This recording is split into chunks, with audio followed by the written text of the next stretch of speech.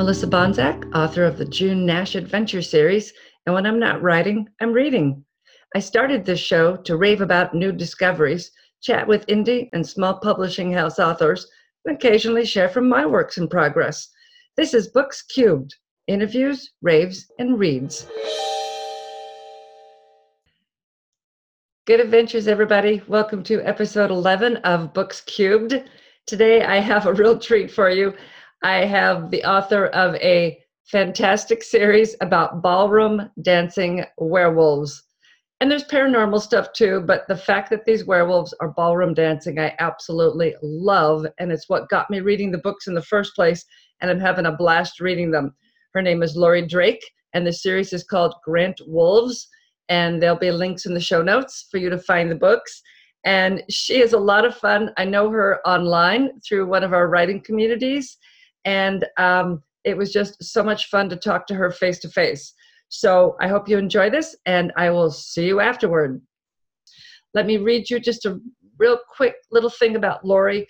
Lori Drake writes from her home office and assorted coffee shops around Austin, Texas. When not busily writing or editing, she enjoys reading, video games, fiber arts, and playing with kittens. These are all mutually exclusive activities, no matter what the kittens would have you believe. Welcome, Lori. Hello. Hello. And I told Lori that I'm doing something a little different in the last couple of shows. I'm having authors read a little bit from their books to kind of entice you and give you an idea of what their books are about. You can just listen to me tell you it's great, but it's a little more fun to get a little bit of a taste for the book with an excerpt. So Lori writes paranormal and it's werewolves. So tell us just a little bit about the book, and then if you're ready, just go ahead and launch into the reading. Sure. Well, first of all, thanks for having me on your show. It's great to be here and nice to see you face to face. We talk a little bit online, so. We do. So my book is, as you said, Urban Fantasy Werewolves. It's about a family of werewolves that are also a pack. And my book, the first book, centers around the death of one of the pack members who ends up coming back as a ghost. So he's trying to solve his own murder with the help of his best friend and his family. So, and I thought that it would be fun to let you have a little hand in picking the excerpt. Oh, so you said you didn't want spoilers, so everything is from the first half of the book. Good. I offer you drama, action, or humor. Oh, how about action? All right, action. Action scenes. Okay. So this scene takes place after the funeral.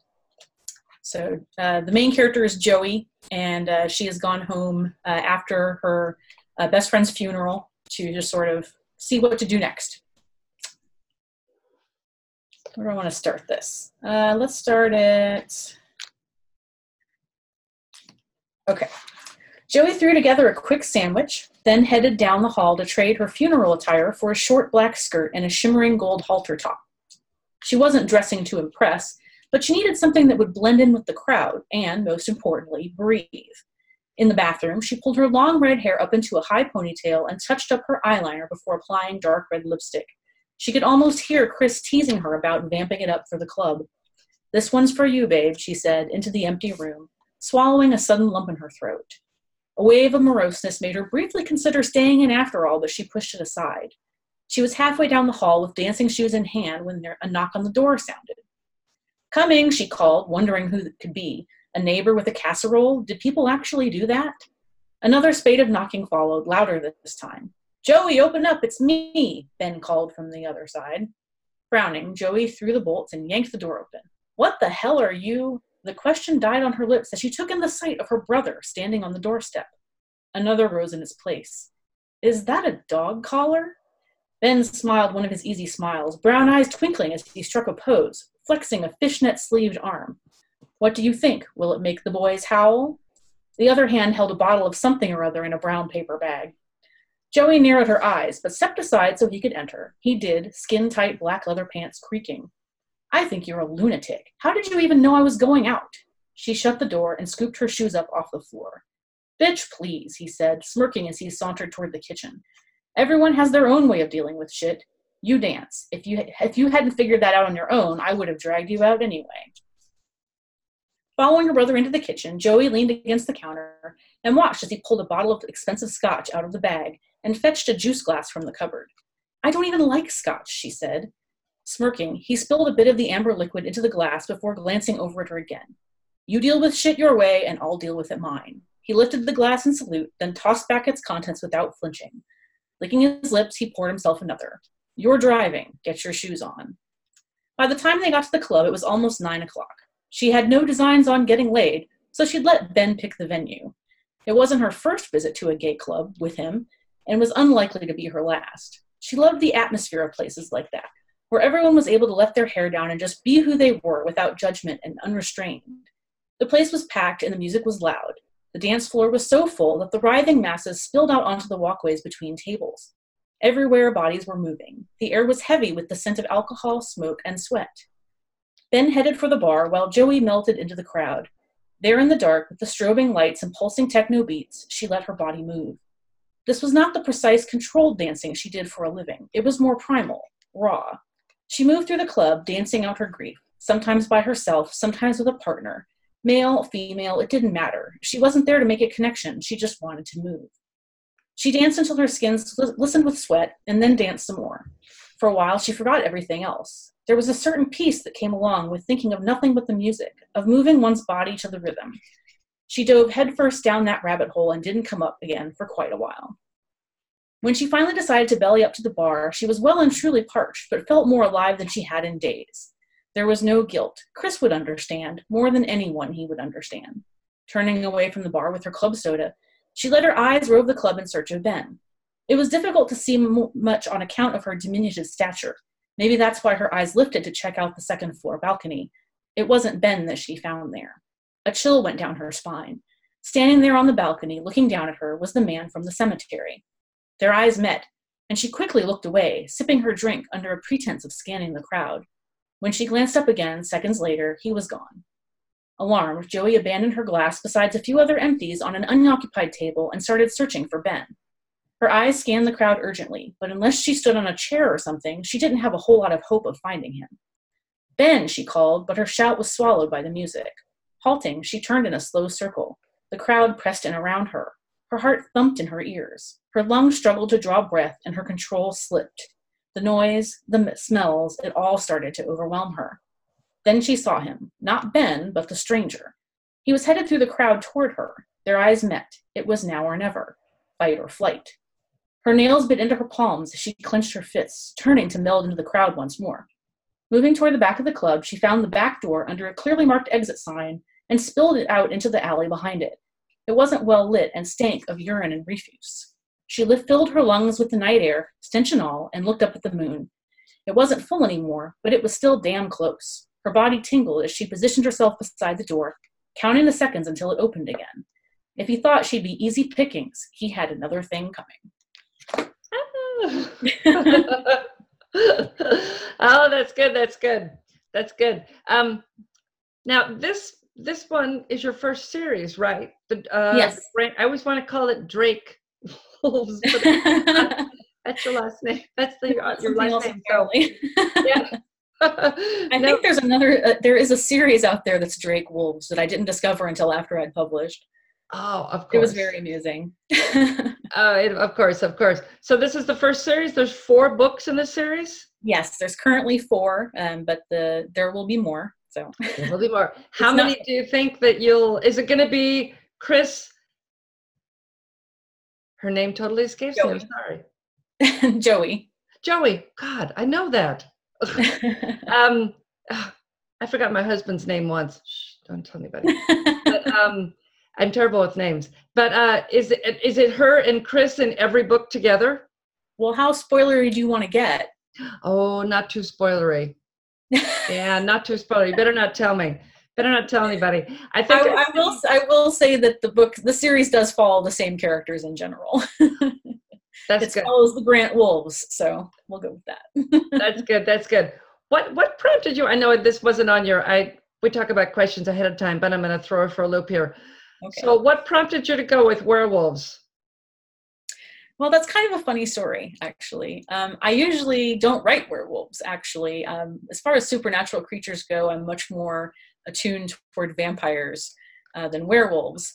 But I wanted to do something different for National Novel Writing Month many, many years ago. And I got this crazy idea for a pair of werewolves that were ballroom dancers. And that's kind of how it started. I was thinking about, they're super graceful and fast, and they'd have this edge in competition and things of that nature. And I had a friend who, she's not quite werewolf phobic, but she has like issues with werewolves and their transformations. They really weird her out.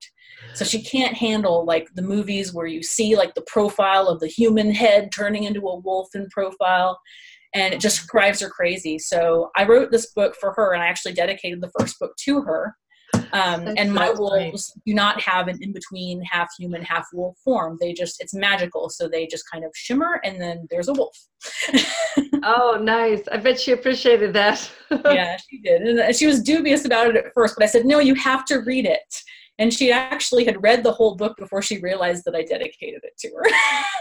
Oh, nice. Yeah, well, when you open up your Kindle, if you read on Kindle, it takes you right to the first chapter, and and I always go backward because I like to look at the cover again, and I like to see any dedications and any notes that the author has written. Sometimes they're in the front and sometimes they're in the back. Yeah. And so the Kindle kind of pushes it there, so not everybody sees that. Oh, I like that. That's really good. That's really good. So you said you write other stuff. Do you have other published, or let's jump right into what I like to do when I talk to authors is help people get to know them a little bit better. So there's a set of 50 questions and I'm going to forget his name, but it's in the show notes if you're interested. He came up with these brilliant 50 questions. I think there's even more. Things that authors don't normally get asked. And I loved all these questions. So I send them to the authors ahead of time and ask them to pick out 5. So that brings us to the first one, which is written on my wall here somewhere. So if you're like me, I have boxes of partially written scripts and novels that will never see the light of day. How many unwritten manuscripts do you think you have in your house? Not as many as you might think. I have 2 finished books that have not been edited, that one of which I wrote before the first Grant Wolves book and one of which I wrote after. But that one will eventually be the start of a new series. The first one may never see the light of day. And I have one book of a spin-off from Grant Wolves already written. But that's not ready yet, so.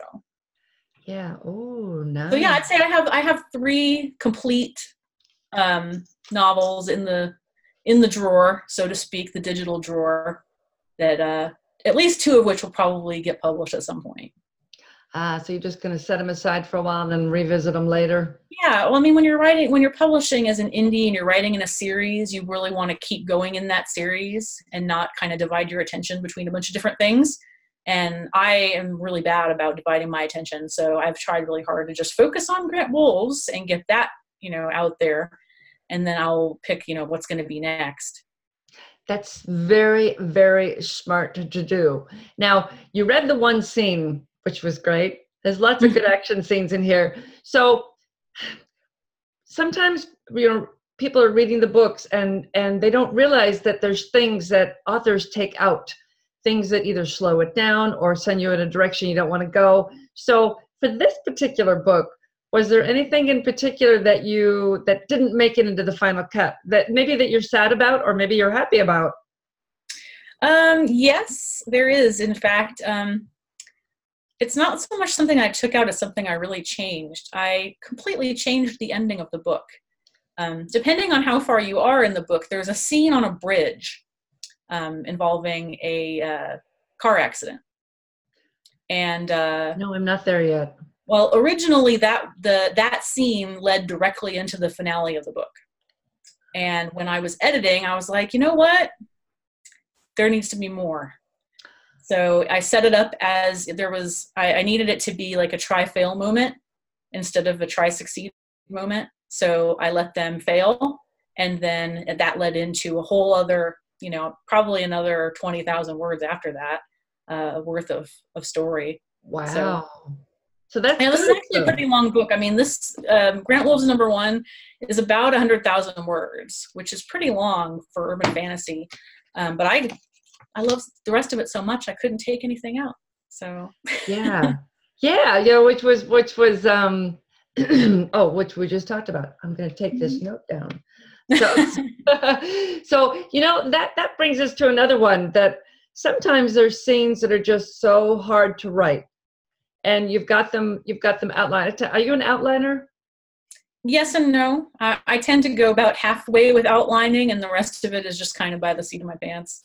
Yeah, I have my basic outline. When I was a screenwriter, it was very anal about my outlining, because you only have so much real estate in a screenplay, and everything has to lead to, everything has to work, and you can't have anything extra. And but with books, you can do a basic outline, and then you can kind of deviate from it and play around and stuff. But sometimes there's scenes that I will write, the one line of what the scene is, and I will wait forever to write that scene. So do you have anything like that? Was there anything in this book that was particularly hard to write? In this book,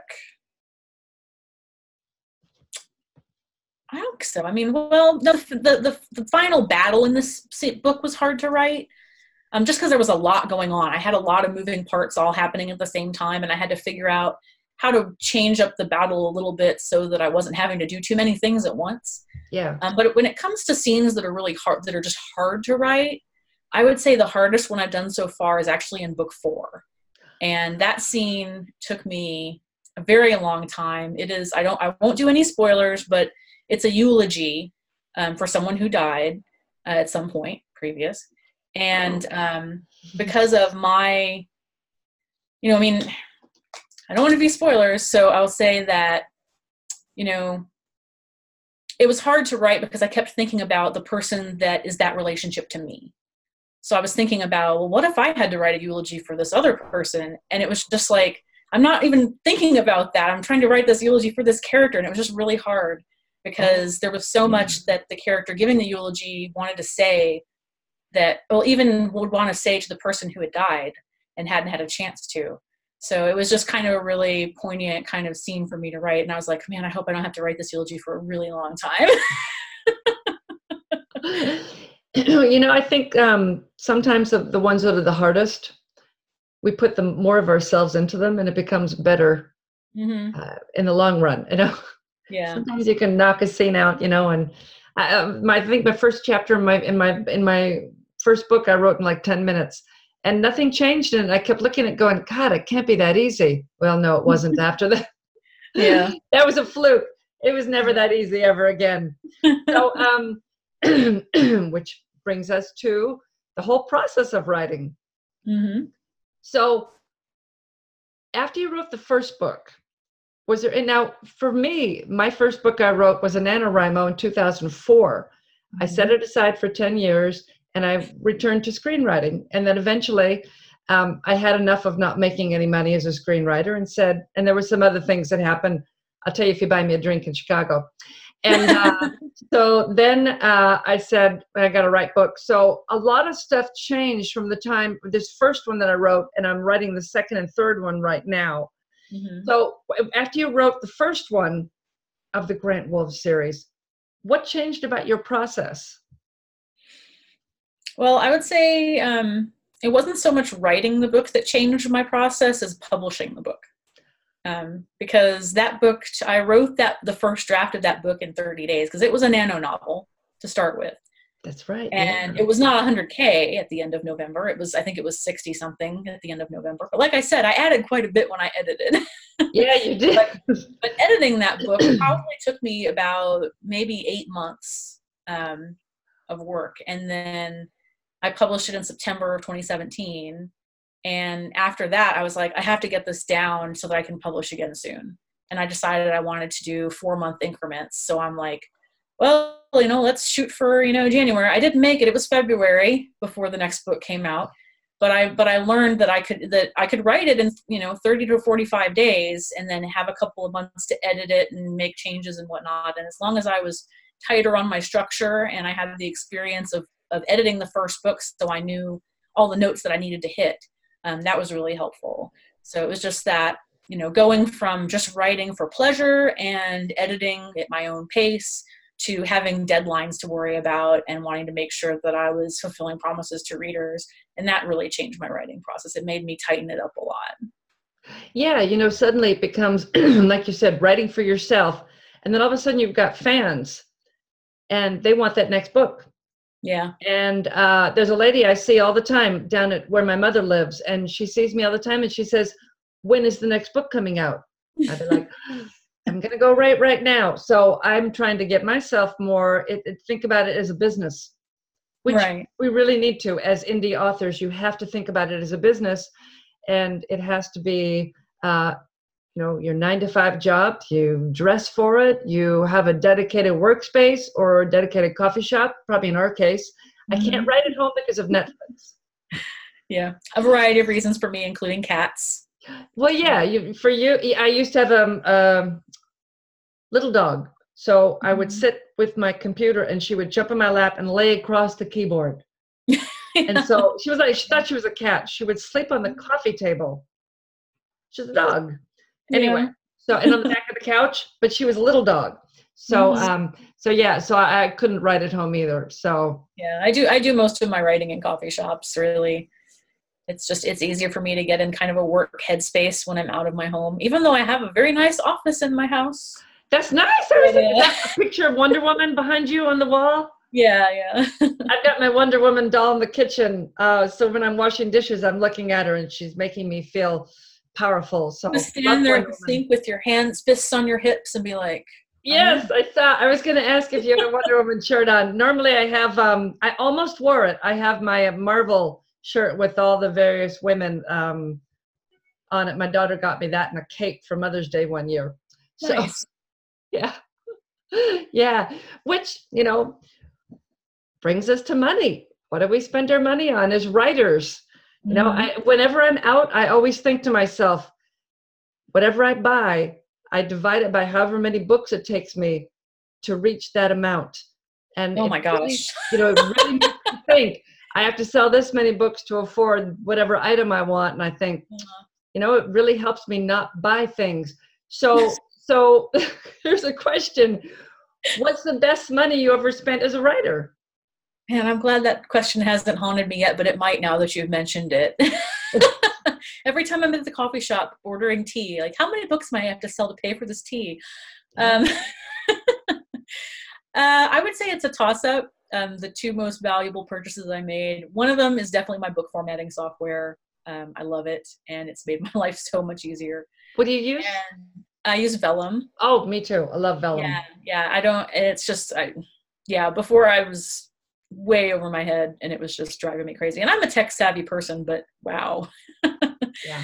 And the other one would probably be, I've done a couple of recent, writers retreats recently. And probably the first one that I did, Night of the Writing Dead, was an amazing experience. I mean, they were both really good. I just picked that one because it was the first one.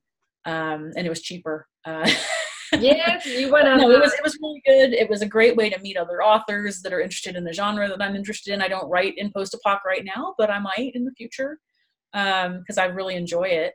And I have a few stories in mind for things I could do in the future down the road. But we'll just have to see. Maybe I'll do like a post-apoc urban fantasy. It'll be like the world ending with witches and wyverns and or do something that is not really out there. There's somebody. Maybe I heard it on the Career Author podcast. Somebody, or maybe it was Joanna Penn's. Somebody writes romance, post-apoc romance. And I've read some post-apoc romance. I enjoyed it. It's a very small niche. There's not a lot of it out there. Yeah, and so they really own the corner. I feel like I've read every post-apoc romance book ever because there aren't very many of them. But yeah.